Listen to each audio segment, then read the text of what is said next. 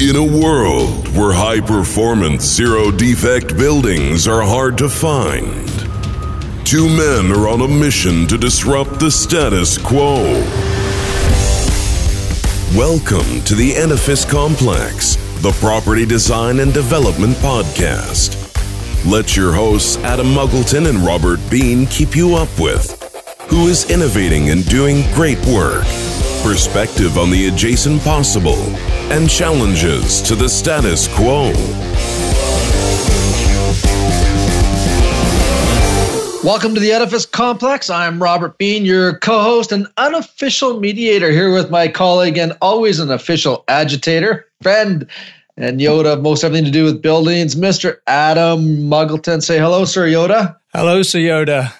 Today's guest mantra is about creating a sustainable advantage by adopting lean strategies to deliver green performance. He's a professional engineer and an MBA. Most always a deadly combination. Welcome to the show, Mr. Murray Guy. Thank you for having me. You're the CEO of three companies, like as if you didn't have enough time to do with one company. You decided to jump in with three. Integrated Designs, Inc., EcoSmart Developments, and Shift to Lean. And through your work, you've been able to demonstrate that the Living Building Challenge, Net Zero, LEED Gold projects, and I'm sure other ones, can be delivered at no additional cost. Adam, and I love that story. Obviously, your career path has coincided with a market opportunity. There is a story there to tell. So what's yours?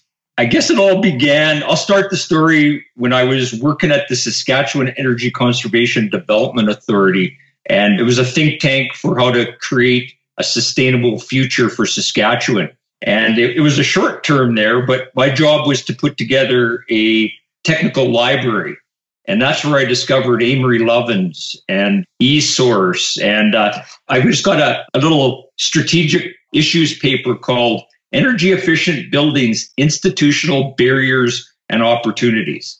I don't let this thing out of my sight. I didn't know about integrated design before. I came out of the energy efficiency world and started reading this stuff about pulling together integrated teams. And I just fell in love with that stuff. And so I actually when I did my MBA, I used 3 classes to develop the business plan for integrated designs based upon fixing the barriers. As in, getting teams together, integrated design, hence the name of my company, and commissioning. A big part of my business is to do commissioning. So that all came to fix those problems. And I was fortunate to go to work for Innovation Place Research Park for a character called Doug Tasted, that basically the first day of my job was make me money, not build me green buildings. And he wasn't going to change our budgets.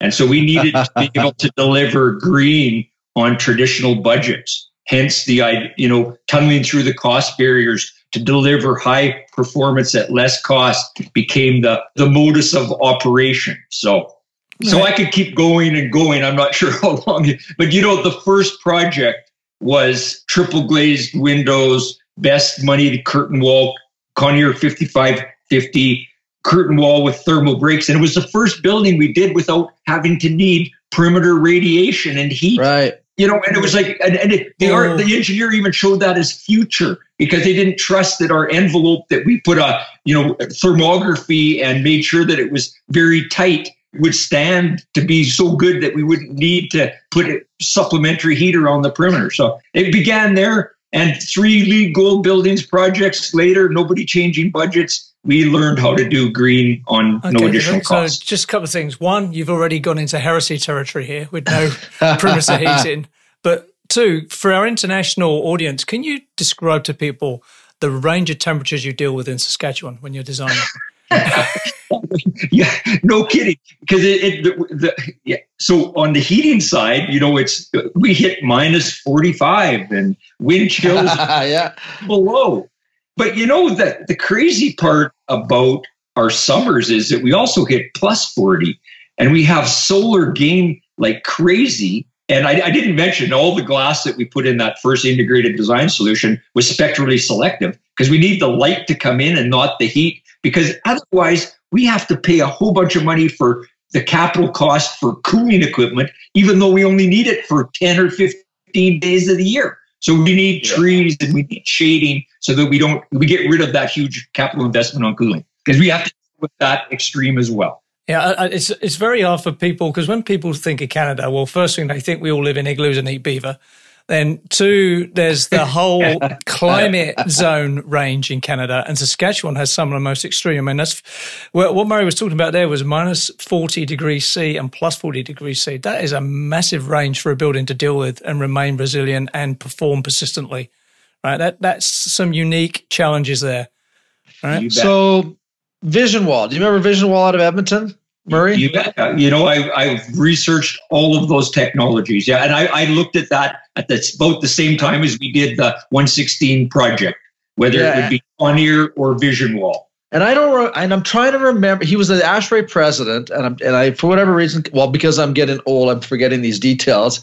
But I remember I was living in Edmonton at the time where Vision Wall was manufactured, and one of the high rises was going up, and we were bidding on that project, and the engineer didn't spec any perimeter heating, and all of the heating systems were electric. Now, think about that, right? So this is probably going back to like 1989, 1991, something like that. Yeah. All electric building in Edmonton, Alberta, no perimeter heating. And I was just I was only been out of school like 6 or 7 years. I was scratching my head for a long, long time over that one. But it had, when you get that enclosure fixed, the loads go down, the comfort goes up. And you know what? The electric system made a lot of sense. There was no load in the building. Very simple. No load. So the economics can be there. Yeah. You also brought up Amory Lovins, and one of the famous books he wrote, of course, was Natural Capitalism. I don't know if either of you guys have read that book, but it's either here or downstairs. It's a classic. And he was in that book there. For those that aren't familiar, you really should get the book. I mean, it's timeless. The messages in there. And one of the messages that he talks about is that, we can put in all of this high efficiency equipment. For example, I was giving an example, right? But if the raw materials for that equipment comes from Europe, right? And then it gets made into parts at various plants around the world. And then those parts are then assembled in some manufacturing plant. It gets put into a warehouse. It gets shipped to the rail yards. It gets then onto a ship. It comes over to the North American coastline, right? Gets on another train, goes to another major distribution warehouse, right? Goes to the sub warehouses. Then it goes to the actual local warehouse. And then some contractor buys that piece of equipment. And then for the next 2 years, he drives back and forth to the job site, to his house, to the supplier, back again. It doesn't matter how efficient that piece of equipment is. We've destroyed all of the efficiency in the process of getting it into that job. And there a very similar, a good example of that was back at Innovation Place. We had a lot of labs, and we were using marmoleum, very energy intensive product manufactured in Britain. And by the time you took that all into account, there was a software called Bees that basically did the analysis. And who would think that VCT tile is way more sustainable than marmoleum? But, marmoleum's made out of linseed oil and all these healthy things. But when you took into account all that you talked about, it was a VCT tile was way more sustainable. Yeah. Now, that's interesting because, again, a lot of people do not take into account the hidden costs, right? Sustainability is all about where you draw the border. Right. So if you draw it 3 foot round your job, knock yourself out, right? Get the bamboo this, the marmoleum that. But if you really take into account supply chain and life cycle costing, that whole equation flips, right? Yeah. So, if you really are a sustainable Taliban member, let's say, you got to think about all that and then convince the psychopath developer of this, right? So good luck. But seriously, though, there is an iceberg effect here, right? And if you are not lazy and do the deep thinking, then you have to think like that. You start thinking about where it comes from. And this is where my love-hate relationship with LEED moves into the love zone, because they think about that. They talk about that. They talk about resourcing locally. So kudos for them for that, right? You bet. So, Murray, I mean, you've built a career on this whole principle. Lean is not new. It's lean. lean processes. I mean, Deming was the master of lean, right? Shipped it over to Japan, made the Americans look like fools, and the Americans brought them back again. So, the whole concept of, but you've taken this into the construction world. What motivated you? I think it would help to explain how I jumped to lean integrated design. Because tell us about that. Yeah, because the sixth building for Innovation Place was the first LEED project in Saskatchewan. So I told that same boss that said, make me money, don't build me green buildings, but if you want to do green and make me look like a leader, go right ahead. So I promised him LEED Gold building at no additional cost. And it was just, getting pretty good at this integrated design. And so we go to tender a $7.5 million, 80,000 square foot building up in Prince Albert, Saskatchewan. Drum roll, please. We open up the tender documents, 9.5, it was 2.2, in 9.7 million on it, and I'm expecting a 7.5 number. And so, and this was just before I was going to take my whole family to Australia for the summer while they put piles in the ground. Talk about stress. So 2 days later, I assembled the contractor that had built the last project for us. He lines up all the line items, finds out that the structure is $2.2 million out, comes in and fixes it with the team. And we delivered the project with $100,000 contingency, LEED Gold, 55% less energy by pulling out the wood structure and putting in concrete. And that's where I swore I would never do another project without having the value of the contractors involved and delivering a project with a LEED Gold, 55% and less energy efficient building with $100,000 contingency, because I had no more contingency left. We needed every cent to build this building, and they delivered it for that. It was amazing. So that got me into, we had created this lean project delivery thing. We said, we're integrated design. Let's call it integrated project delivery. We did a search and found out that there's a whole industry that has taken the Deming philosophy, Toyota, and made a lean construction institute that has adopted the manufacturing principles for construction. So just to put a pin in something you said there, I'm putting in my chart surveyor's hat now. What you're also demonstrating there is the power and value of an itemized, a line-by-line tender return. So I've been in your shoes where you open the tenders, and in Western Canada, some of them just give you a number. Thanks very much. Here's a number. Do you want the job or not? Right. No, you need to see all the line items because they all add up to some kind of value that the owner needs to make decisions on. So, yeah. I've seen some contractors absolutely flat refuse to do that. They want to give you a number and shake your hand and walk away, which I always advise clients never to accept. Yeah. But, a big takeaway from that example is you've got to get line items into your tender returns as a compulsory item. Or better yet, I think one of the things about lean is that you don't want to have to tender. You basically go and assemble the best team with the understanding that you're going to operate in a spirit of trust and transparency and collaboration to deliver best value in less time at less cost. Everybody wins.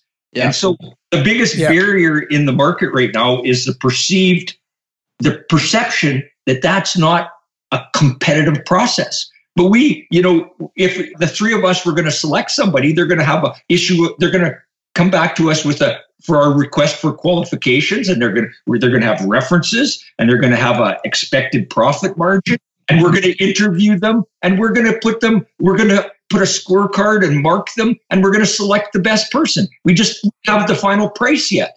So. All right, so we're 14 minutes in and I'm triggered. Here we go. So this is you've hit a hot button for me because, as you said, the competitive tender process does not recognize value, only recognize cost. That's right. And the process you're talking about is really venturing into construction management land where you extreme pre-qualify. That's right. And you identify the experts in whatever you're doing, and then you go with them and you negotiate, and then you embed the value into the job that way, right? Yeah. Now, I have lost my mind trying to describe this to some Canadian clients, and I've given up.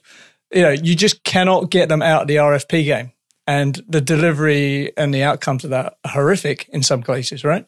So kudos to you for that. Now, the other thing I wanted to say was I did a bit of research, because I am a nerd, And I typed in lean construction, and there seems to be a lot of overlap or misunderstanding, or even it is real with Six Sigma and other buzzwords that are floating around at the moment. So is lean construction a fad, or is it a real thing, or is it borrowing, or is it adjacent to something like lean construction and scrums and all these other buzzwords that are running around at the moment? The thing that comes to mind is I wrote an article, Lean, a Three-Pronged Approach. It's all of that. I started down the road of having to fix projects or broken buildings, busted budgets, and being in trauma. And then that was enough of a motivation to get the owner to adopt the lean construction systems, the last planner system and target value delivery. But, that's the systems that you use to get things done faster to a target cost with small contingency and create value. But I've actually come to realize that, in my own company, well, what about does an integrated designs want to make more money? And so it's the Lean Sigma stuff about eliminating waste and the 8 wastes and from the bottom up that you need your own people to buy into flow and efficiency, creating workflow and efficiency. So that's the Sigma stuff. And then from the top down, unless you have people willing to be explorers and change agents, it goes nowhere. Yeah. And so we need lean top down, bottom up, and the systems that we use we need to have a common language that everybody can understand. And so it's all of what you had said. I like that. And I think the only way it really happens, particularly in Canada, where there seems to be a lot of resistance to change, is it has to be driven as a bottom line want by the clients, right? So, if you're working for a university or a big developer or a pension fund, they've got to say, right, boys, we're starting this job and this is how we're going to do it. Otherwise, it just zigzags to RFP and competitive bid, and the lowest scumbag gets it, right? Yeah, and who wants the stress of opening up an envelope that's $2.2 million higher than, there's a better alternative. Yeah, and just to clarify that point as well, full charts of mode here. If you have a cost consultant and you have proper market research and proper design team, you are not going to get that difference. You're going to go out to bid knowing within a plus or minus 10% of what that should come back at if people are not playing games. Yeah. And, my old thing was you need 5 good bids to get 5 bidders to get 3 good bids, right? Yeah. And even every one of those bids will have 10% contingency in it. That's how you get, because nobody has time it's not their design. They had no input into it. They have 2 weeks to price a job.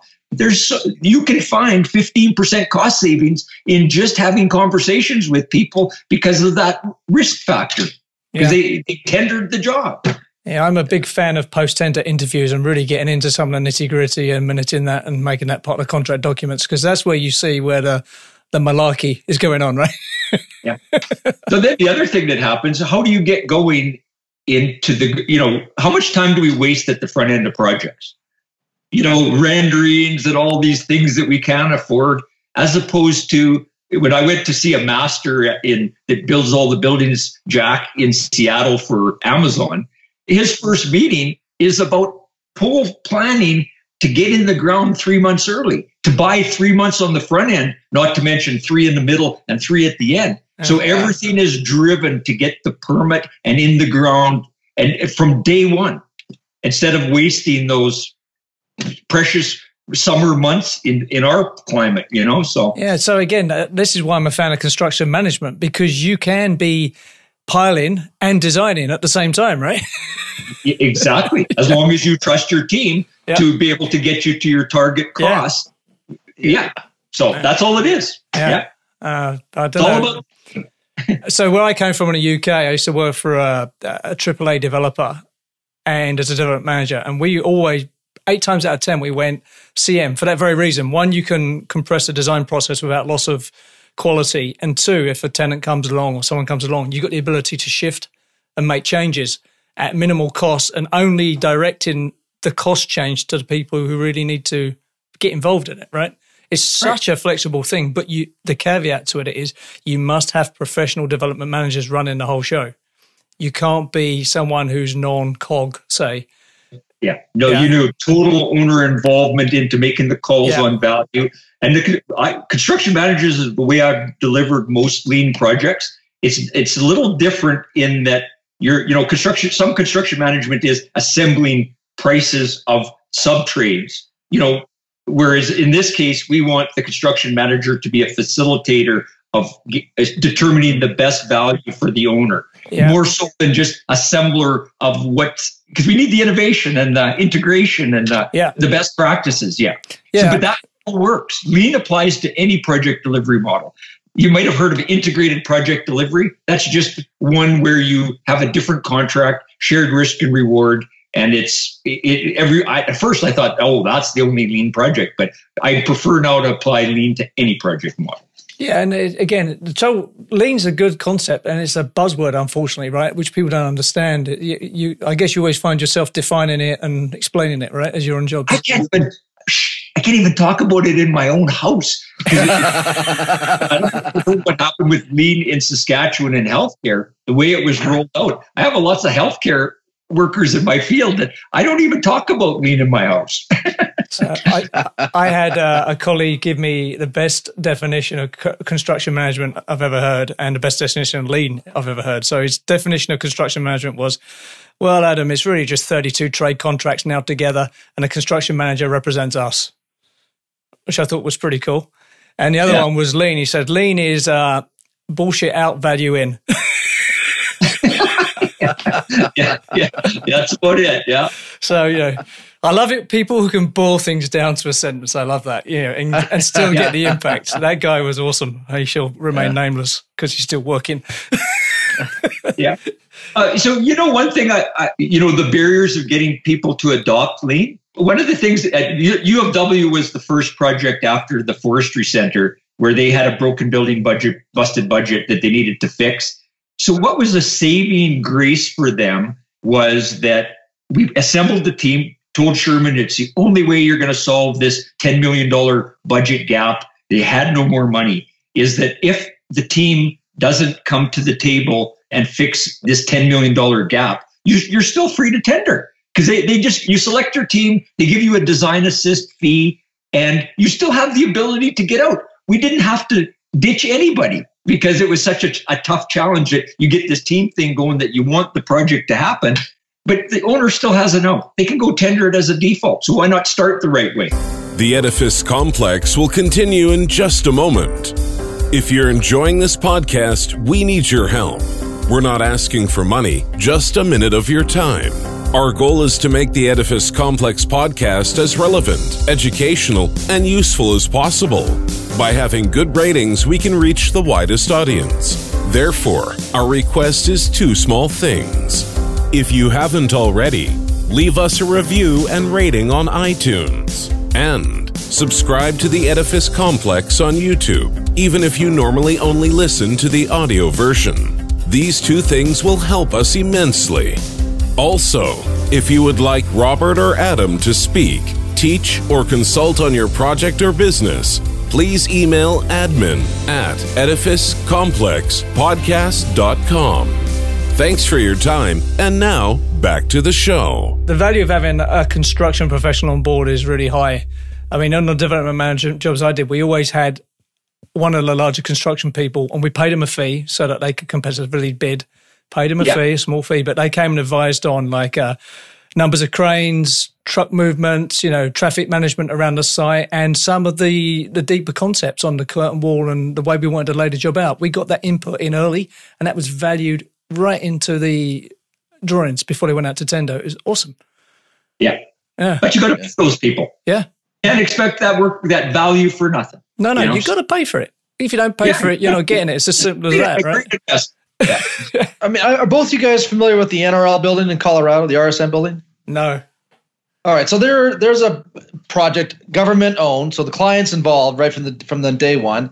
They wanted to build a flagship building that was a AAA real estate that Murray talking to your story there, that wasn't going to cost any more than a non high performance building, and anyways, long story short is that they built a team just exactly like what you said. And the big part of it was identifying expectations. that was a big part of that project. What were the expectations from everybody on the team? And that project came in ahead of schedule, below budget. The post-occupancy evaluations took a little tweaking in the building, but now they exceed most buildings in the inventory buildings in the U.S. Yeah. So there are examples out there like the buildings that you've worked on, Murray, the bigger ones. But I think one of the key things there is that the owner has to be involved. Yes. Yeah. And if the owner's not involved, yeah, go ahead. No, and you said it right up front. Getting on the same page as to what defines value and the expectations is the first step. Because if you are starting to throw darts at multiple targets, everybody has their own perception of what's important. So it'd be interesting, in ASHRAE Guideline 0, the commissioning guy is responsible for design reviews according to the owner's project requirements. It's kind of funny that it's the commissioning guy that has the best interest of, I can't commission the design to see if it's going to perform as intended unless this is in place. And it's not usually in place. There is no great OPR that sets the target. We don't even know what we're shooting at. Yeah.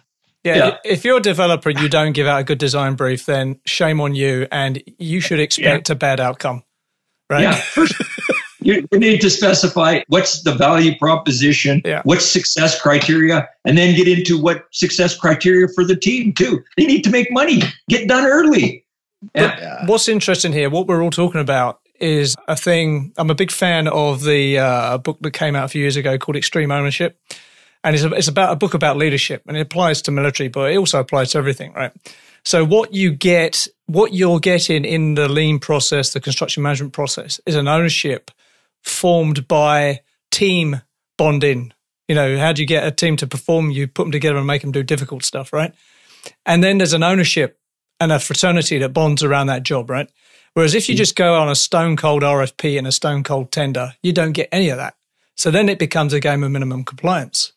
Dog eat dog. Yeah, the soft issues really matter if you're trying to put together a complex high-end job, right? You're not making donuts here. And the first thing we do on a lean project is go out for some event and hardly talk. The rule is that you're not supposed to talk about the project. Yeah. And you actually get that bond with people to get to see them as people so that when you can have the tough conversations with them and know that they're going to know that you're not I'm not an arsehole, exactly. It's so important.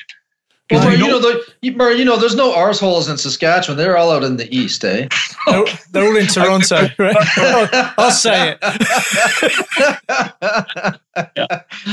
Exception noted for Adam. He's the exception. I know. I own my arseholeness 100%. I'm all in with it. That's how you need to get with your team, where you can actually poke fun like that. Get over it. Yeah.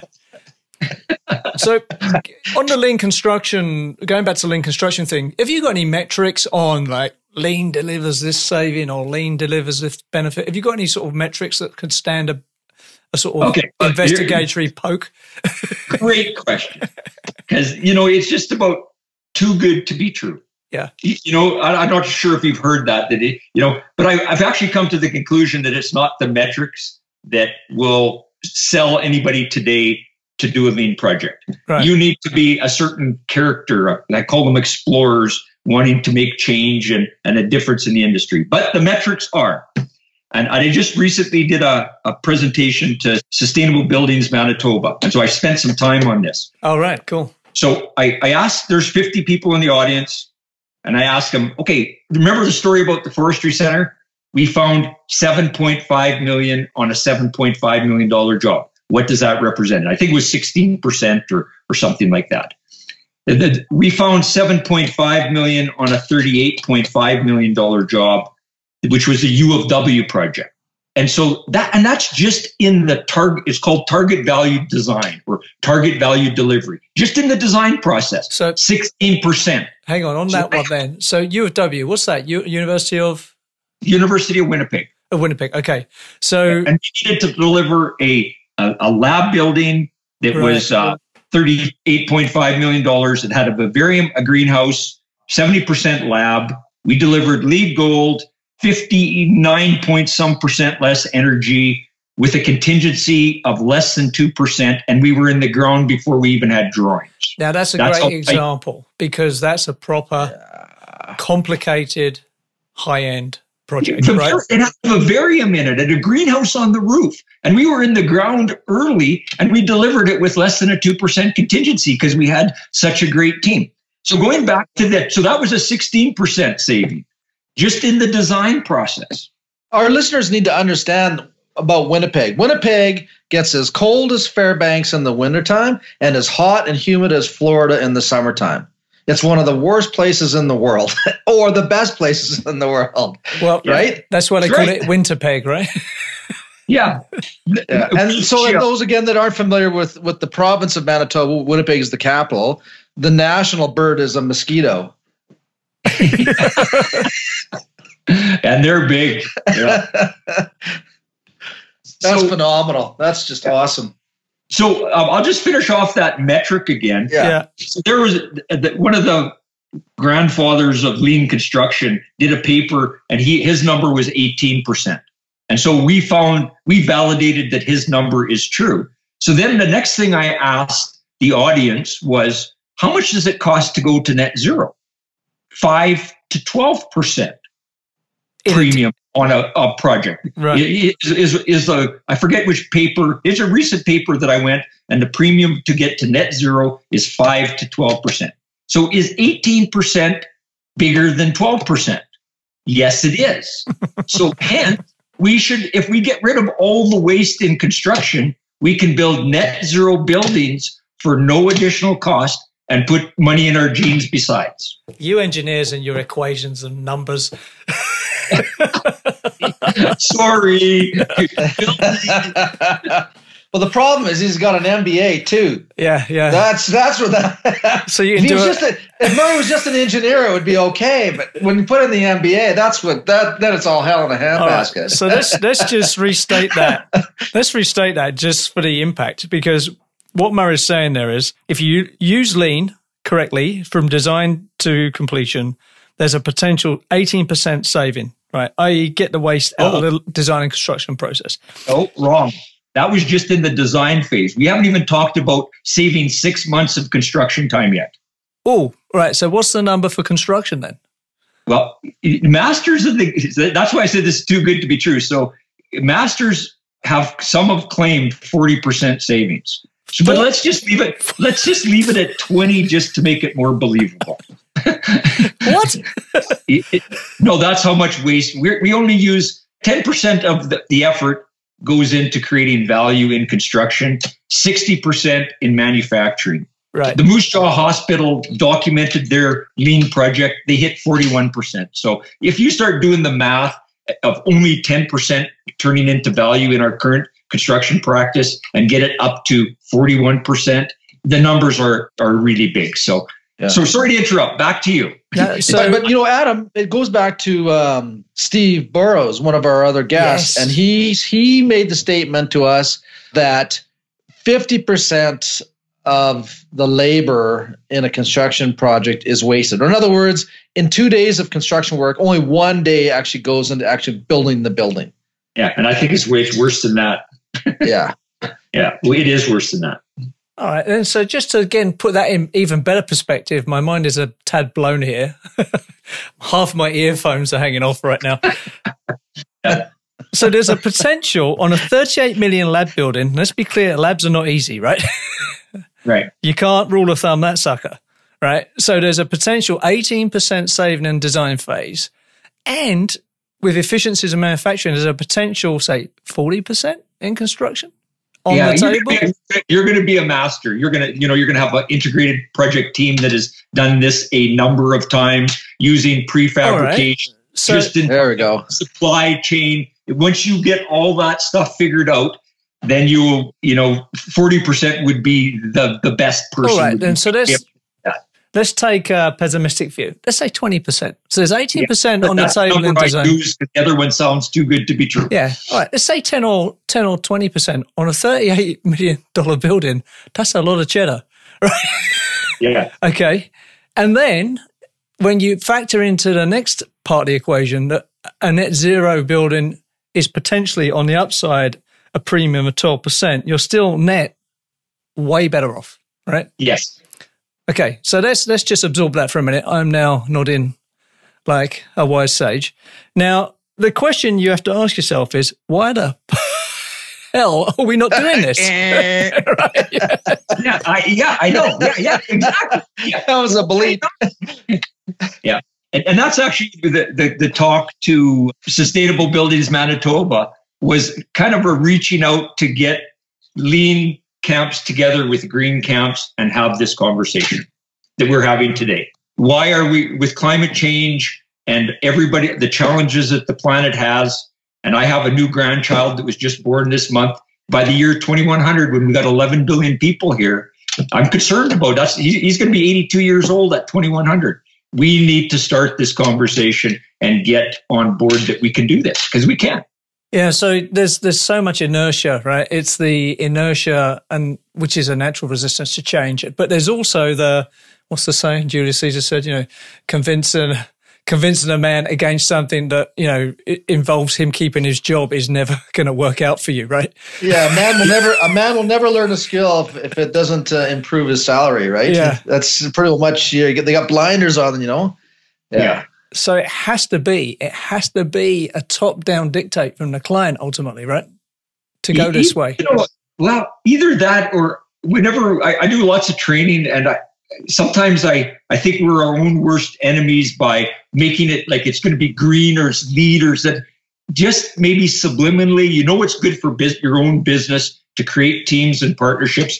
Just do it for the competitive advantage and your business opportunity, and don't make a big deal of it. Just do it, because you can make way more money as a contractor by being efficient and getting work to flow. Now you're talking my language. Say, do it. This is the way we do business. Yeah. I remember I had a business that was making prefabricated substations for district energy cogen plants.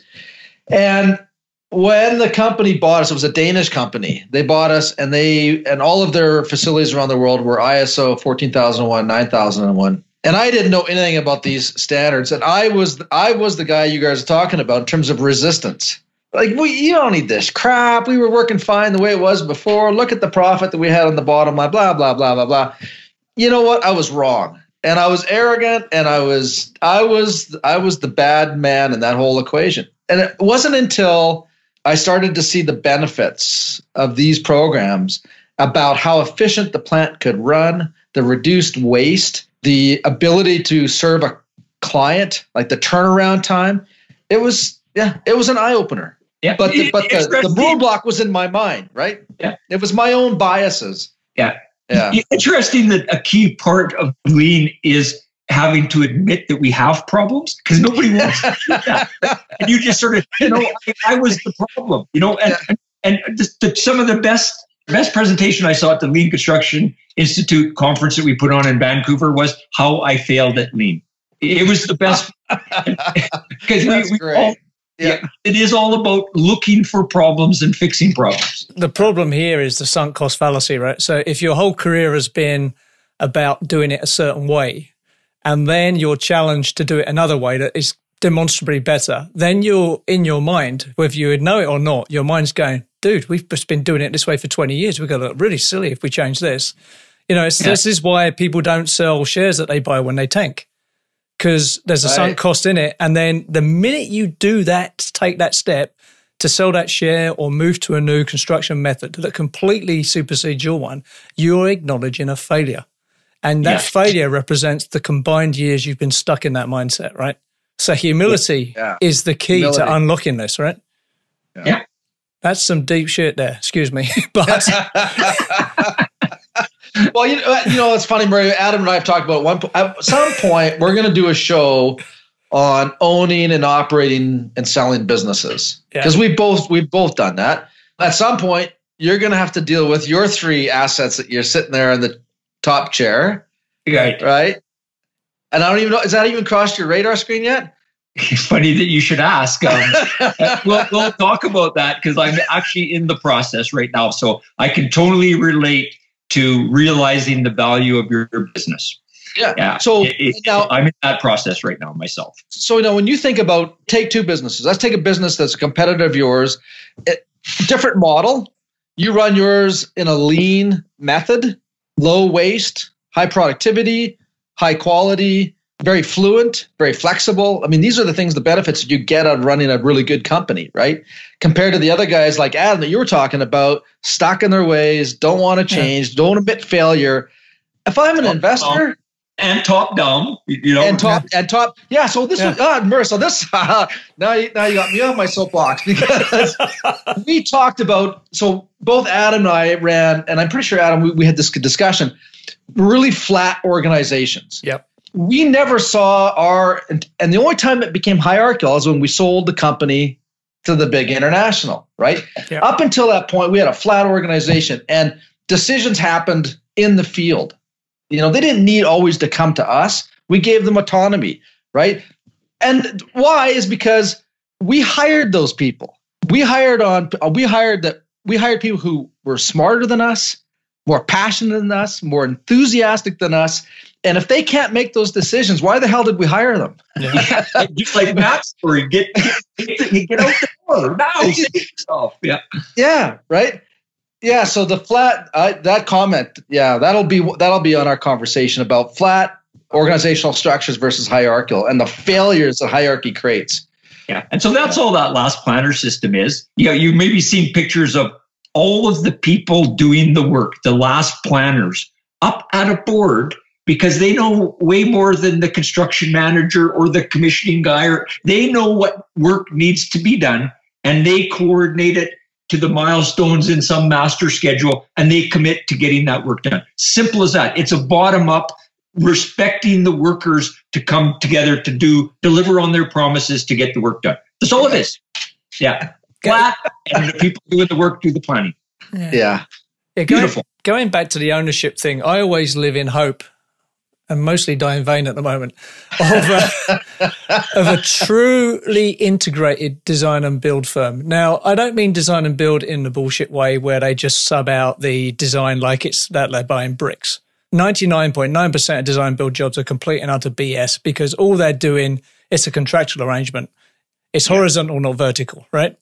Including all you P3 bunnies out there, so please be triggered right now. However, there is such a thing as a truly integrated design firm, and it maybe has to start small scale and residential, where the design team are proper employees of the construction firm. They work directly for the construction firm. The construction firm pays them monthly and sends their taxes to Ottawa, just like a normal employee, right? They're not an outsourced subcontractor or an outsourced firm. That construction firm has PI insurance, and they own that design. This is what I call the Apple model, not because I'm an Apple fanboy, which I am, but Apple own that device and every experience that comes out of it, right? Whereas, say, the Windows Dell duopoly, where Microsoft does the design and they hand it off to Dell to do the hardware, which is like, I don't know, Stantec doing the design and PCL doing the construction, right? That's the analogy there. Exactly, yeah. Right? And so, Jack from Selling Construction, who I talked about in Seattle, that he builds 43 stories for Amazon. Right. Just the way you're talking about, their design team is not responsible for drawings. Their design team is responsible for meeting the owner's project requirement. And then they take it to a certain stage, and the contractor or the constructor and his team take over designing and building the shop drawings, basically, from the conceptual state. They're so successful that they don't bid any work. Jack, I call him Master Jack. He's retired now. They basically handed him project as fast as he could deliver, because they had such an integrated project team that they delivered best value, on time, on schedule, to target cost. And he owned it, right? He owned that sucker. Yeah. Here, another 43-story tower for you. Can you get her done? Yes, we can. Or they would say, no, we can't, because we got this other one we got to do for you.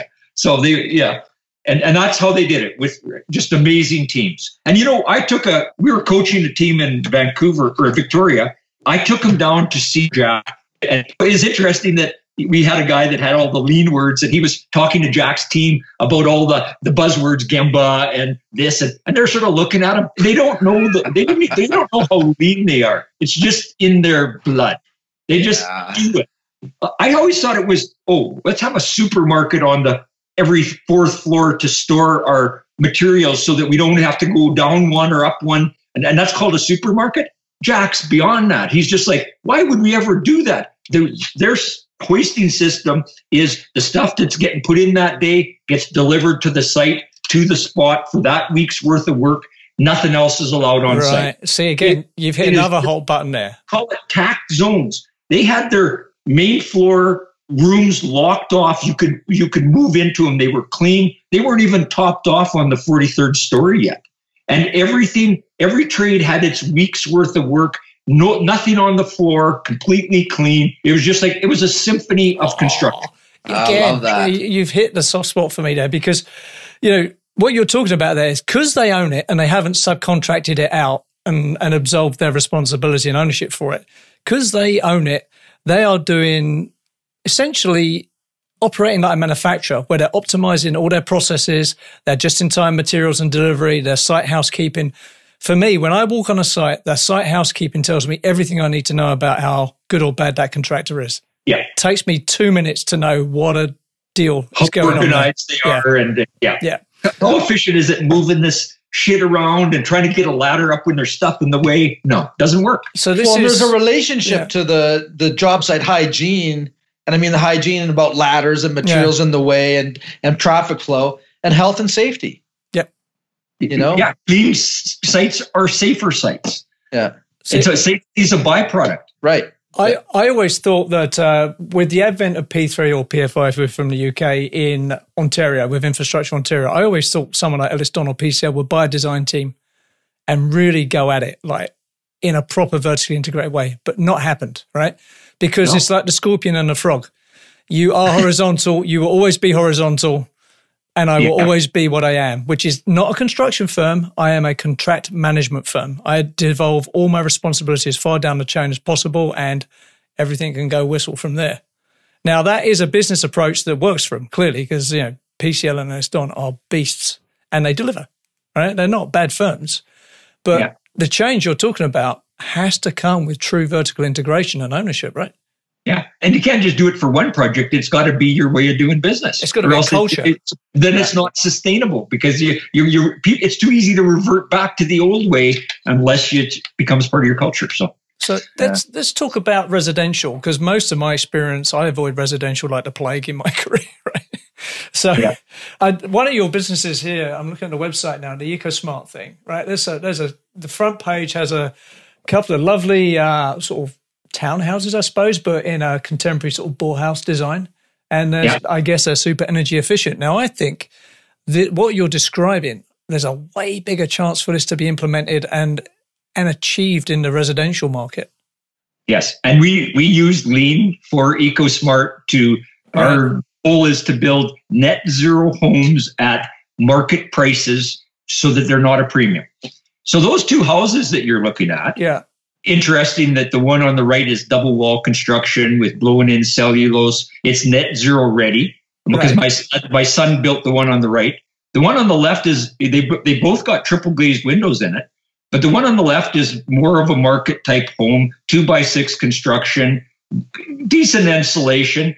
But because he didn't go with the integrated condensing boiler that allowed a suite in the basement to be off of one system, he ended up having a furnace in his basement and bulkheads and a bunch of stuff that chewed up valuable headspace. You know what? The price of both those houses about the same. They're both great houses, but one's net zero ready and one's a good quality build, but they were the same price. So the lean, different thinking of the systems found savings. The lumber package was only $2,300 premium. We made it up in other kinds of savings. Sure, I would be very happy with that house on the right. A bit bigger, maybe 2,000 square foot-ish. That would be perfect for me in the next phase of my life. And a triple standalone garage with all my toys in, obviously.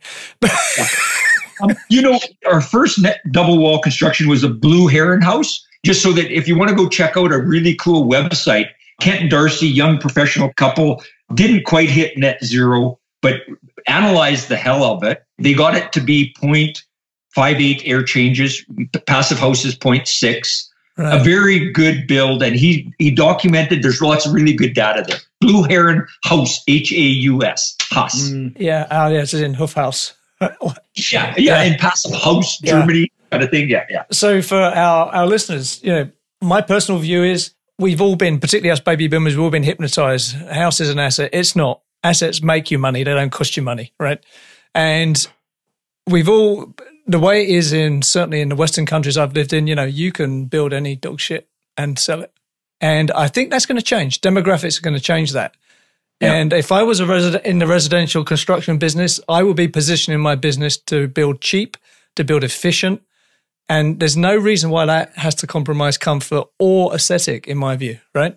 Yeah. And you can mass produce that. You can prefab that, right? That's where I think if I was going to start another business again, which I'm not going to, but if I was, it would be in that field, because that's where I think it's really on the tip of a change, I believe. Yeah. Do you see that happening in Saskatchewan? We need a banker, or some green, because the whole industry, when you're trying to get your cash flow and your money going, you got to spend more money on the envelope. Well, they don't give you the release of the funds to match. Right. When real estate comes in to value your property, I've got $25,000 worth of panels on my roof here. It's not granite countertop. So the industry isn't helping us any to see the value. Lots of gates we got to open up to make this thing flow. Yes.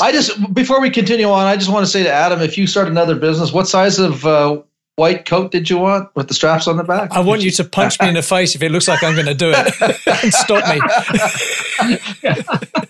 I think my wife would leave me if I started another business. But you're absolutely right. I mean, there's just so many roadblocks to getting. We all, the three of us all know where the end game is, because we've all worked on projects where the end game worked. Yeah. And we know how we got there. But how you get the big status quo, the big engine, the machine that we call the house building industry to adopt these things, that's the challenge.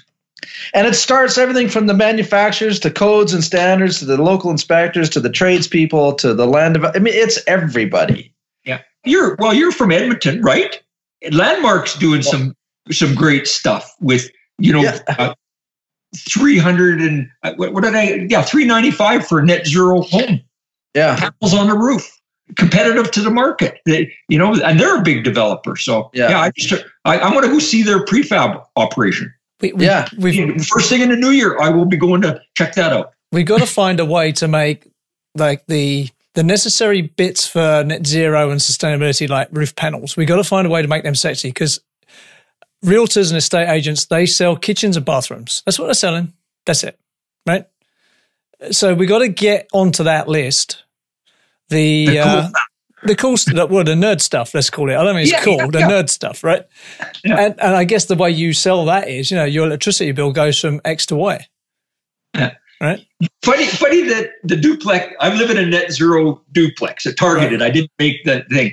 But we rent out the second half, which doesn't have the panels, but the furnace doesn't come on till November. And it wasn't the money. It was just the fact that all their relatives are saying, hasn't your furnace come on yet? No, it's not. Is it working?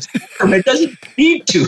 And so that was the story. That was the cool factor, is our furnace isn't running, everybody else's is. I'm really glad to hear you're living the dream, not the dream, but living the example you want to be, right? By having that. That's my dream on my next house, is to get into something really efficient and sustainable, even net zero. Yeah, and Auden Schindler, Getting Green Done guy? No, I don't know him. Oh, he's into green because he's a director of sustainability at Aspen, or in the Colorado Rockies. He loves powder, and with climate change, all the powder is melting. So he came up to one of our conferences in Saskatoon here, and our conversation is really important because his is getting green done. We need everything to be net zero. Prove it out for the masses so that it is cool, that everybody wants to do it. We need to go big or go home. He's the guy. I give him credit for hitting me on the head, Murray. It's not about one net zero home. They got to all be that way. Yeah. We've had, Lloyd from, Tree Hugger. Oh, I love that guy too. Yeah, well, he made a really good point, is that, one house with solar collectors on it is what did you call it, Adam? Peacocking? It's peacocking. It's virtue signaling. It's virtue signaling, right? Hey, look at me. Look at me. Yeah, right. That's nothing. We need society to adopt these principles. We need scale. We need Kim Kardashian to take a topless picture next to a solar panel. That's what it takes to move the needle here. Yeah. Well, Murray, you probably know the guys from Building Knowledge Canada, Gord Cook and Company, Andy Oding. I don't know if you know those guys or not, but one of their partners is Great Gulf Builders. And Great Gulf Builders, they're one of Canada's largest development companies, and in North America, they operate on both sides of the border. But they've adopted, they're looking at this Active House, which is a European, mainly from Scandinavian countries, where Passive House comes sort of from the German. Well, Passive House comes from Canada, exported to Germany. Yeah. Exactly, right? Now it's coming back again through Germany. But Great Gulf, had a big part of their business is the prefabricated business, and with their partnership with Building Knowledge Canada, Net Zero Energy Homes, that's their ethos, and you can see this ethos baking in the oven. Like they got all the ingredients right. They're understanding the processes. They're getting the lean concepts down, and a big part of that is also the marketing, the public relations. The sequence of doing public relations, marketing, and sales. You can't jump in and get sales right away. You got to tell the story. The story is the public relations part of it, and they're getting that down. Just like Murray, you've got your public relations down. People come to you because of what you've done, and so the Landmark is another example. So there are examples out there. Yeah, I think interesting that you should bring up Lloyd, because we had him out to our Lean conference. Did you? Yeah. Keynote, just because of he had the prefab. He's an architect. He's got. That's right. Yeah. I love that guy because we talked earlier about admitting when you're wrong. And he basically wrote a really interesting. Actually, I have his card sitting right here. Wait, it's still tiny. There he is. There he is. And Lloyd wrote an article. All we thought we know about passive design is probably wrong, and because the first Passive House in Regina, they didn't have big windows to capture the light. I have to open my doors to let the heat out. And Lloyd nailed it. We can build net zero homes on any orientation. We've got too scientific about this passive. Everything needs to face south. All developers can't face all their properties south. No. We can net zero any direction. And Lloyd really is smart that way. Actually, so for our listeners, Lloyd was episode, I can't remember what the episode it was. I'll put it in the show notes, but we called Lloyd's episode. His name is Lloyd Alter, and he's from treehugger.com. Don't be put off by that name. He's not a social justice warrior by any means. And we titled his episode "The Case Against Net Zero" because he gave a very compelling case against net zero without shitting on the green movement or, dumbing down anything. It was a really interesting take. As you say, you can be wrong, you can be right, and you can have different opinions, right? But ultimately, it's about making a change, get into more efficient homes, and get into more sustainable solutions. Right. And so is he basically saying that there's a sweet spot in efficiency that might not be to net zero? And that's what we're finding, that to get to passive level costs, an extra premium that most people might not want to pay. Yeah, and he was being a bit more philosophical, Macron. He was saying that just use less. Yeah. Right? He's the one who coined the term for me, net zero is peacocking. It's virtue signaling. It's like driving your Tesla down the road and chucking $10 bills out the window, It's like now there's, I love Teslas. I have an ambition to have one day, but he had a really interesting point. And we got a few comments on that, the case against net zero, because once people didn't like it, they found it really hard to knock it down. I know. Yeah. But he also, if you remember, he was also talking about scale again. Yes, that was one house is not what we need. We need entire developments that are built on these principles. And they don't need to be 4,000 square foot net zero. Why can't they be more? Yeah. Exactly. Yeah. I mean, my wife and I, my kids are leaving home. Our next house will be a downsize. So we really looked hard at, what we need. And it doesn't, maximum, it comes to 2,000 square foot, right? Yeah. Most yuppies in the suburbs in Canada live in 3,000, 4,000 square foot homes, right? Yeah. Well, we're down to 1,450. Yeah. So So, it's interesting take, and there's no right answer here, right? But Lloyd's point, which was the big takeaway for me, was things happen at scale. And that's what you got to get to. And that starts with telling a story, a good story about why and what's happening. You got to tell them the why, then you got to tell them the how. And then somehow you got to convince that on scale. So no problem, right? Easy stuff. Lloyd also said he was talking about architects who lived long enough to see some of their buildings destroyed on purpose. Yeah. The rubble club, they call it. The rubble club.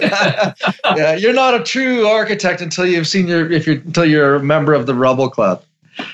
Now, we are coming up on an hour here, Murray. We like to keep it to an hour, and I want to be respectful of your time. But we do have some quick fire questions we ask all our guests. There's no wrong answers, but there's no phone a friend. So relax, loosen up, and I will ask you the first question.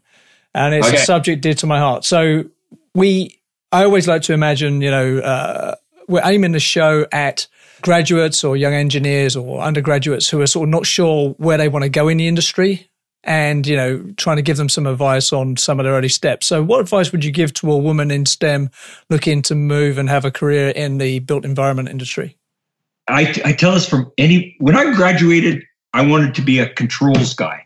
And I knew if you know what you want and you walk in the door and talk to a business owner and show that you're passionate about it, and that you just didn't come there for a job, and you ask enough people enough times, they will hire you and you will get to do what you're passionate about. And if you're going to make a difference in the world, you got to be passionate about something.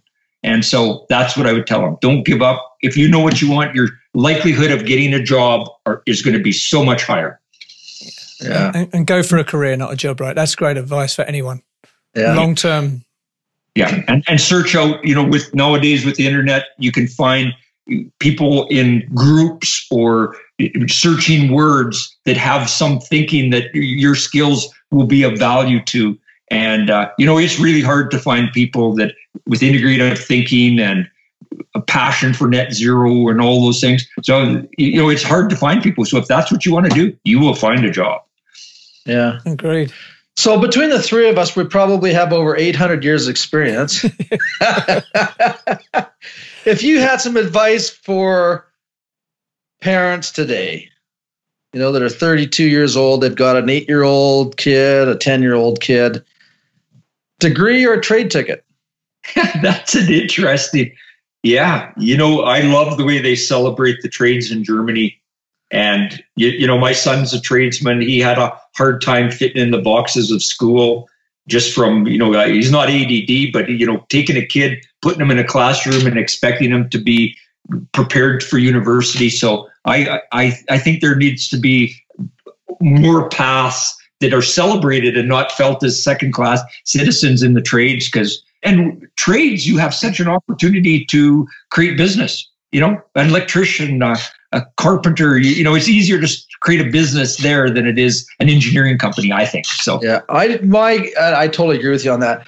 I'll say here now on the record, I know more millionaire plumbers than I know millionaire lawyers, doctors, accountants, economists, politicians, whatever. If you get a trade ticket and you like what you do and you're smart enough to know that you're either a businessman running a trade company or you're a trades guy that owns a trade company, but you're smart enough to hire a business manager so that it's run as a professional business, you will make money hand over fist. Yeah. There's such a shortage of good trades. Yeah. So, you know what, Robert, that's a great question. You got to ask that every time, because for me, I have a son similar to you, Murray, where my son's just not right for university, and I'm hoping he's going to become an apprentice electrician this year, actually. But my advice to anyone is, if you're doing a degree, only do a degree that leads to a licensed profession, because a licensed profession is a monopoly situation and you earn a certain amount of money. If you're not doing that, then the trade route is, in my opinion, the way to go. Because you're learning skills that society is willing to pay for, come good or bad economy, And I personally believe the future, when we were all starting work, the future belonged to bankers and financialization, right? We didn't know that at the time, but 30 years on, 37 years on, that's what it is. I personally believe the future belongs to farmers and artisans, because the financialization, even a lot of standard engineering stuff, is going to get automated. And that's going to leave the creative class to make the difference. And they're the people that will make the money, or the providers of essential services like agriculture will make money, right? 11 billion people coming down the pipe, that's not going away. So, if you're teetering on the edge, my advice is always go down the trade route. Yeah. And one of the things about the trade route is that if you get your ticket, you'll always have some way to put food on the table. Maybe you'll figure out that, after 5 or 6 years in the field that, the academic route has an appeal to me, but I've got a whole bunch of field experience. And when you decide, maybe you go to, maybe it's not university, maybe it's one of the polytechniques, right? Maybe you go to a NAIT or a SAIT or a SIAS. What is it? SIAS in Saskatoon? It was SIAS, but then they changed the name. SAS Polytech now, I think. SAS Polytech, right? Yeah. So, and Adam, we were talking about that earlier. People that we would hire out of school for our practices, if they had field experience, they were way more valuable than the guy that had no. Yeah, way right? better. Yeah. So, if you got kids and the academic route is not their thing, the trades is a way to make a great living. And then you always have the opportunity later on, if you want to go back to school, you can. Absolutely. Yeah. And mix some arts in there to get the other side of the brain going. Absolutely. In there to get the entrepreneur spirit going. And and go to, anytime I go to a big trade show, or I come out of there so energized with, I can start a business a week or a day. Whenever you go to a conference or something, just go find out what other people are doing, and you will become energized, and something will fall in your lap, I'm sure. Yeah. If not a job. Good advice. People. Good advice. One last question I have, Fred. Maybe Adam, you have another one. You've seen a lot of buildings in your career. Are most of them touched by some form of architectural profession? Architects in school today are going to be the practitioners designing buildings in the future. What words of advice do you have for them in terms of the direction of architecture over the next 20, 30 years that they should be paying attention to? Oh, that's a tough. Well, the person that comes to mind is Shafraz at Manzik Isaac, who embraced lean to do that Mosaic Center in Edmonton there. He's a techie. He's open to collaboration with construction, and it's just way more fun. We need to get out of our silos. So architecture, if you're going in there, learn how to collaborate with the whole team. We used to call it master builder approach. Go that way. It's just way more fun, way more efficient. And that's a theme that we hear over and over again, right, Adam? Yep, absolutely. Get out of your silos, play on the team. Yeah. It's not a hierarchy. It's a flat organization that makes these buildings work. Lean helps, right? Yeah, and don't be scared of losing your, I think, the pedestal or we need to get beyond that. Just be comfortable in this, what you bring to the team. And that's the point. Yeah, that's good. Flat. You don't have to be a genius, right? You just have to do your bit well, right? That's the thing. So just one final question from me. Are you pessimistic or optimistic for the future in our industry? I have to be optimistic. I've got Jackson William Bell, just born on November 14th, and 11 billion people on the planet. You need energy to make these changes. I'm optimistic. Good. And Paul Hanley wrote that book. We know we know what we need to do. And we don't even need to invent anything for 11 billion people to live on this planet by the year 2100. We just need to do it. So Amen. I'm optimistic that there's enough stuff happening that we're going to figure it out. But we got to do the big leaps like we're talking about. I agree. It's not a technology problem. It's a thinking problem. Yeah. You got it. Yeah. And thanks for having me to be able to talk about that kind of thing today. It's been our pleasure, Murray. Yeah, Murray, thank you for coming on. It's been awesome. I've been tracking you like a little psychopath for a while now, and I like what you're putting out there. Thanks for tracking me down. And what keeps coming to my mind is Murray's got to write a book about this. Get this this story out there in a concise, digestible way, and then go on the road with it. That's what you got to do. Sell your business, get yourself into a place, and then get that book written. Okay, I've already written the first chapters. It's called The Scrawny Pirate Project Playbook. Just do this. I got rid of the word lean and called it scrawny. Pirates steal from the rich to give to the net zero, and so that's it's in the works. Okay, so when you get that written, we'll have you back on, and we'll do everything we can to put that message out there. Okay, sounds great. Yeah. Thank you. Chapter 2 should be avoiding tender trauma.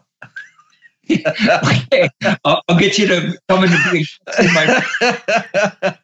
Awesome. All right, Murray. Thank you very much. It's been great. Okay, cheers. Thank you. Chance.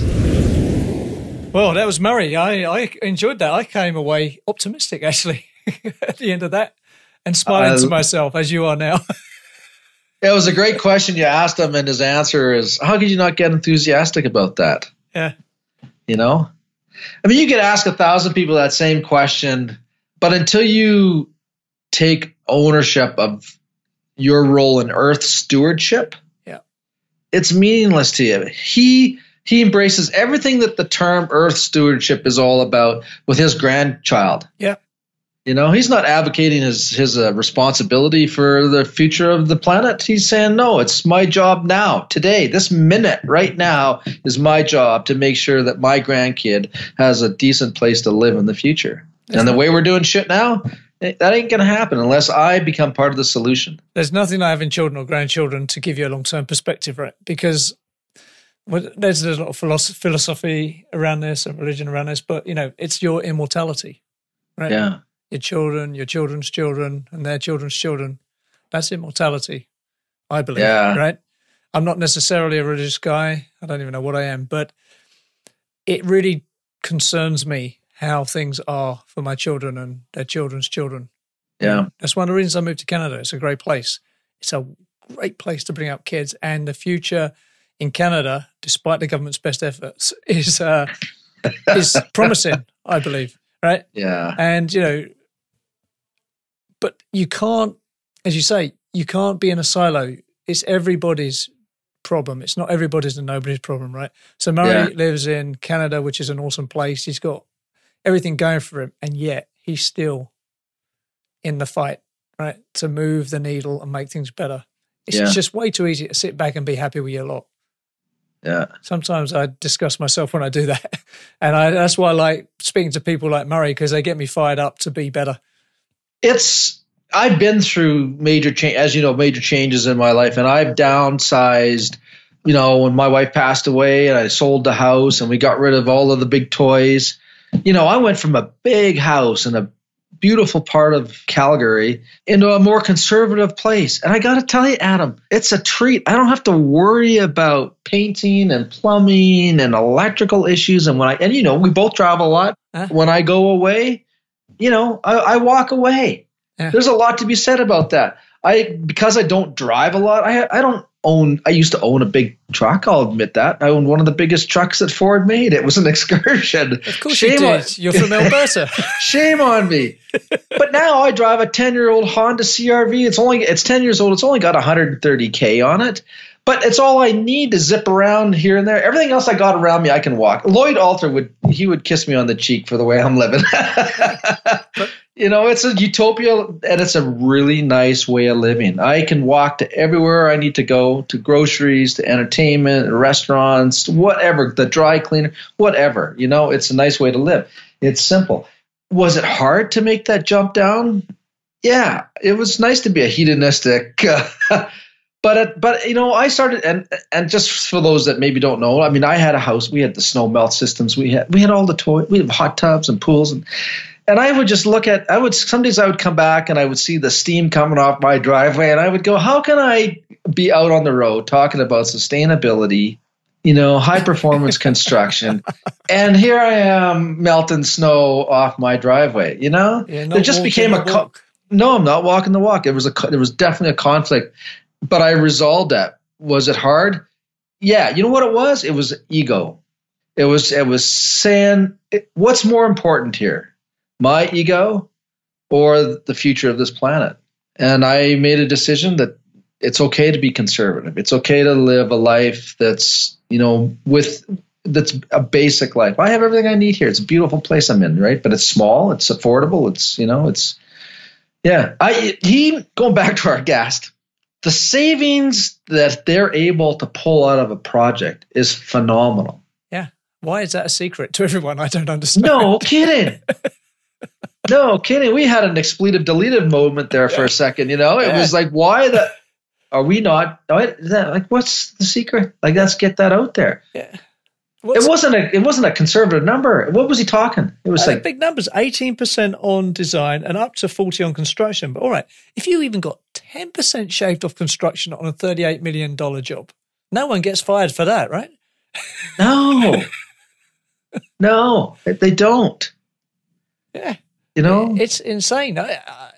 It always fascinates me because it's always about people and human interactions at the end of the day, right? And everyone's agendas and culture. And, culture is the aggregate of everything, right? The nonsense, the laws, everything. And despite sometimes very obvious and defensible positions, they're not adopted. Right? Yeah. It's I don't know. It's going to be a bit like we look back 100 years and see what our forefathers were doing. You think, God, they were gross. They were animals, right? They didn't have plumbing. They were dirty. Yeah. And then 100 years from now, people are going to look back on us and go, factory farming, what were they thinking? Sustainability, what were they thinking? Right? Yeah. I guess it's evolution. But going back to your story of your downsides, the other thing that people have their hard time getting their head around, high density cities are sustainable because there's less car movements. Everyone can walk to where they need to go. Yeah. There's public transport. There's a lot of efficiencies in that. Somehow making like the New Yorks, the Torontos, the downtown Calgarys more livable, I think is the answer. Because in the absence of industrialization or the deindustrialization of the West, you're getting knowledge jobs, right? And people are clustering around cities now. If you want to make money or have a career, you've got to be in a city. That's it, right? Yeah. Or you've got to be a digital nomad, and there's not enough of them. So, the sweet spot is, I think, if you're in a planning office in a municipality, is how do you get high quality, high density urban housing? So people don't need their cars, right? Because you've experienced the benefits of that. And people who live in New York have been living that benefit for a while. Yeah. Right? Well, and this, you and I have traveled a lot. And traveling gives us experiences that other people don't get if they don't travel. Yeah. Now, I just came back from Italy. There are places like Florence and Pisa were all built around roadways that you could never get a big American truck down. No. You better get a Fiat Uno down some of them. And everybody walks everywhere. Yep. And if you're not walking, you're on a motorcycle. And if you're not on a motorcycle, you're on a rickshaw. This concept of thousands of cars that were built to travel at 180 kilometers an hour, but get stuck in traffic jams doing 10 kilometers an hour. It just doesn't happen there in these high density cities. Yeah. Florence is a great example. Milan is another one. And what's beautiful about that, and Lloyd Alder talks about this all the time, about what happens to society when you get rid of the cars and you have pedestrian traffic and you have the bicycles, right? And it brings communities together. And it's all about the shops and the socializing and the fresh food. And, they live a wonderful life in Italy. Yeah. I was thinking also come to mind was Singapore. That's possibly an example of a high quality of life, high density situation, right? Mm-hmm. So there's great public transport, it's cheap, affordable. There's also greenery because that's mandated by planning laws. But there's also a lot of people living very closely together, not killing each other, just living their lives. So reasonably high quality, certainly a very high Western. I mean, New York is nowhere near as good as Singapore. In terms of quality of life, right? Yeah. Or Denmark. Yeah. So, there are examples, but they're outliers at the moment. I think, and again, housing is a cultural phenomenon, right? As I found when I moved from the UK to Canada. Yeah. You know, an Englishman does not live in a wood house with a felt roof. My dog does that, right? So in Canada, everybody lives in a wood house with a felt roof, which was horrific when I first got here. But now I'm on board with it because it's culturally what happens here, right? Yeah. So I don't know. There's so much. There's so many good ideas out there and so much good thinking. Somehow we've got to get it coalesced into some action and some planning. Maybe planning, like municipal planning departments. They could be drivers for this. Remember what Saeed Alabar said when we interviewed him? He said most of the action on sustainability is happening at the municipal level. Right, They're the people making a difference. They're pushing the agenda. Yeah. You see that in California with some of their leadership on sustainability, right? Yeah. Maybe that's the answer. Because there's the wriggle room, right? The spotlight's on the guy on the federal level, not the guy at the municipal level. So that guy at the municipal level or gal can do the sexy stuff, do the different thing, take the risk. Yeah. Don't know. So how do you, as a self-admitted liberal, pro-market, free market individual, deal with the socialistic side that this... I'm so confusing, right? So I'm a libertarian who believes in social health care. I'm a fiscal conservative all the way through, right? Yeah, I've got more liberal views than most. Like I believe in legalizing all drugs. Yeah, I say no funding for religious schools of any. They shouldn't be able to go to a Catholic school. Why am I paying for that? Or any other school for that matter, right? So I've got all that going on. Confuses the hell out of my friends because they have a real hard trouble putting me in a pigeonhole. But for me, it comes to a few things. Freedom of speech, freedom of movement, property rights, right? Mm. And the freedom to live your life and do the best you can. And these are almost American concepts, right? But there's a lot of concepts there that I live in a free country. I'm going to do whatever the hell I bloody well want. Yeah, so you know, this is why I'm not a real libertarian because I don't believe in no laws. Like, I wouldn't get rid of the FDA. There's some, for me, if I was like at a governmental level, it's about risk management, right? So some things are so risky, like healthcare, they need to be socialized, right? Yeah. And even if you're an employer, having that healthcare socialized has to be better for you, right? Because there's a risk taken off the table from a key employee who might there is. go down the toilet, right? Other things like that, like sort of common goods, are like police, army, right? There's such big risks, they have to be socialized. So there's a sort of risk-reward calculation there. That's not, for me, I don't think that's a political thing. That's a economic thing, right? Yeah. But they're all heavily politicized things as well, as it turns out, which is why I'm not king for the day. Anyway, I'm a very strange person, but you know, for me, freedoms, the basic freedoms and the basic rule of law, and the ability to just live your life and seek the best life you can. Those are the fundamentals for me. Yeah, but in that seek the best life you can, there are consequences to that. Yeah, because you might do that at the expense of, and this is the social side, you might be doing that at the expense of somebody else. Yeah, so this is where the rule of law comes in, right? So you can't be an asshole. Right, you got to respect. So you got to live the best life you can. We could go so many places with that statement. Yeah, but you can't do harm to others, right? You got to be the best you can, live the best life you can without harming others, because that's when you become an asshole and you're an externality to someone, and that's not acceptable. That's what laws are for, right? Yeah.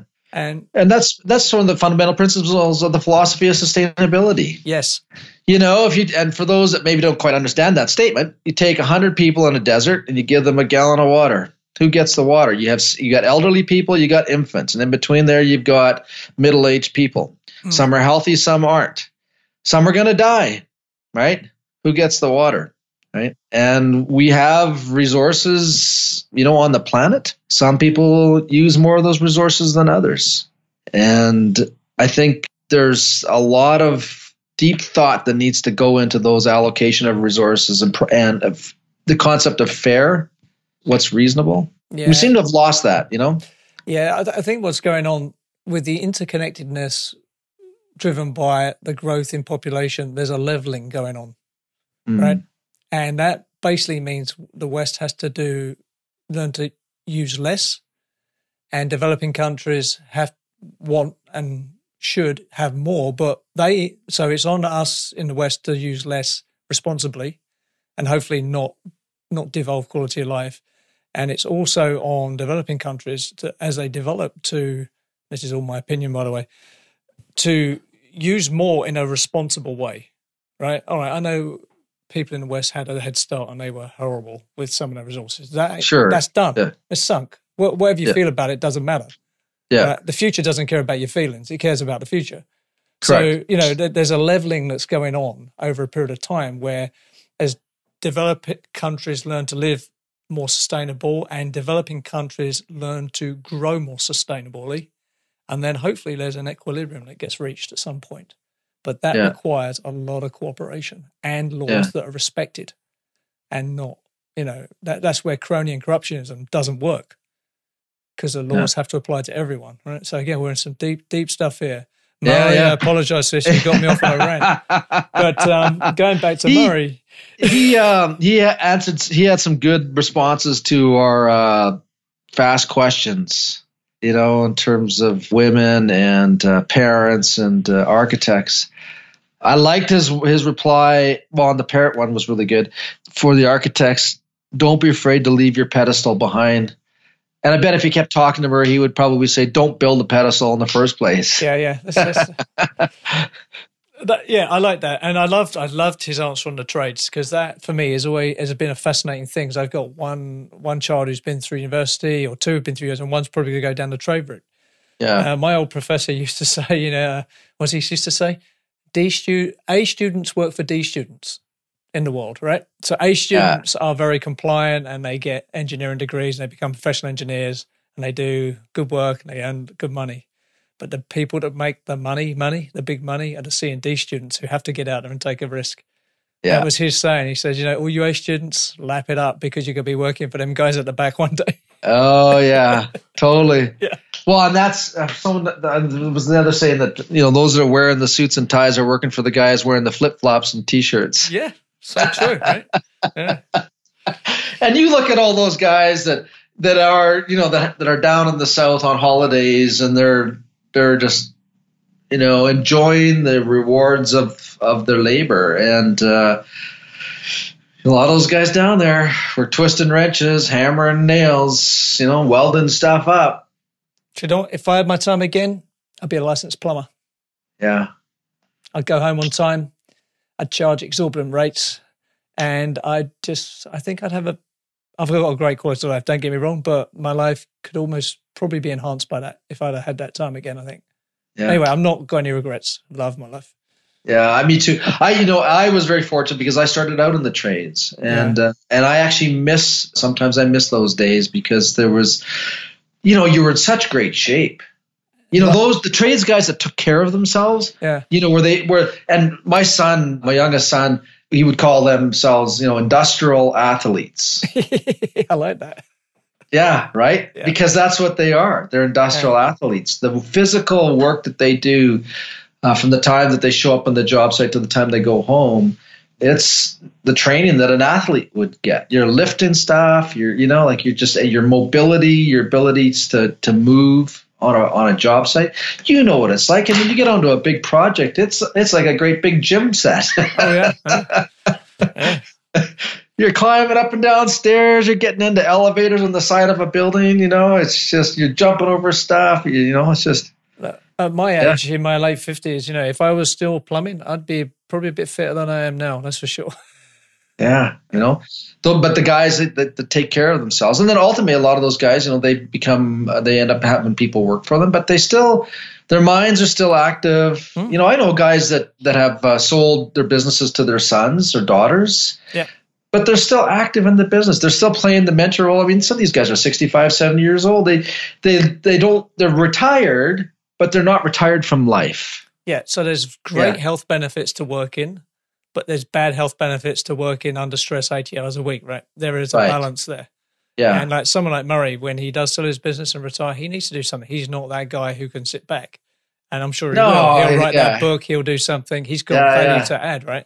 Sure he does. That is an example of a good way to go out. I like that. Yeah, me too. So on that note, I think we should wrap up. So we're getting very philosophical here. I shall put a note. In the show notes that you and I got super philosophical at the end, and tell people to get their bath bucket out.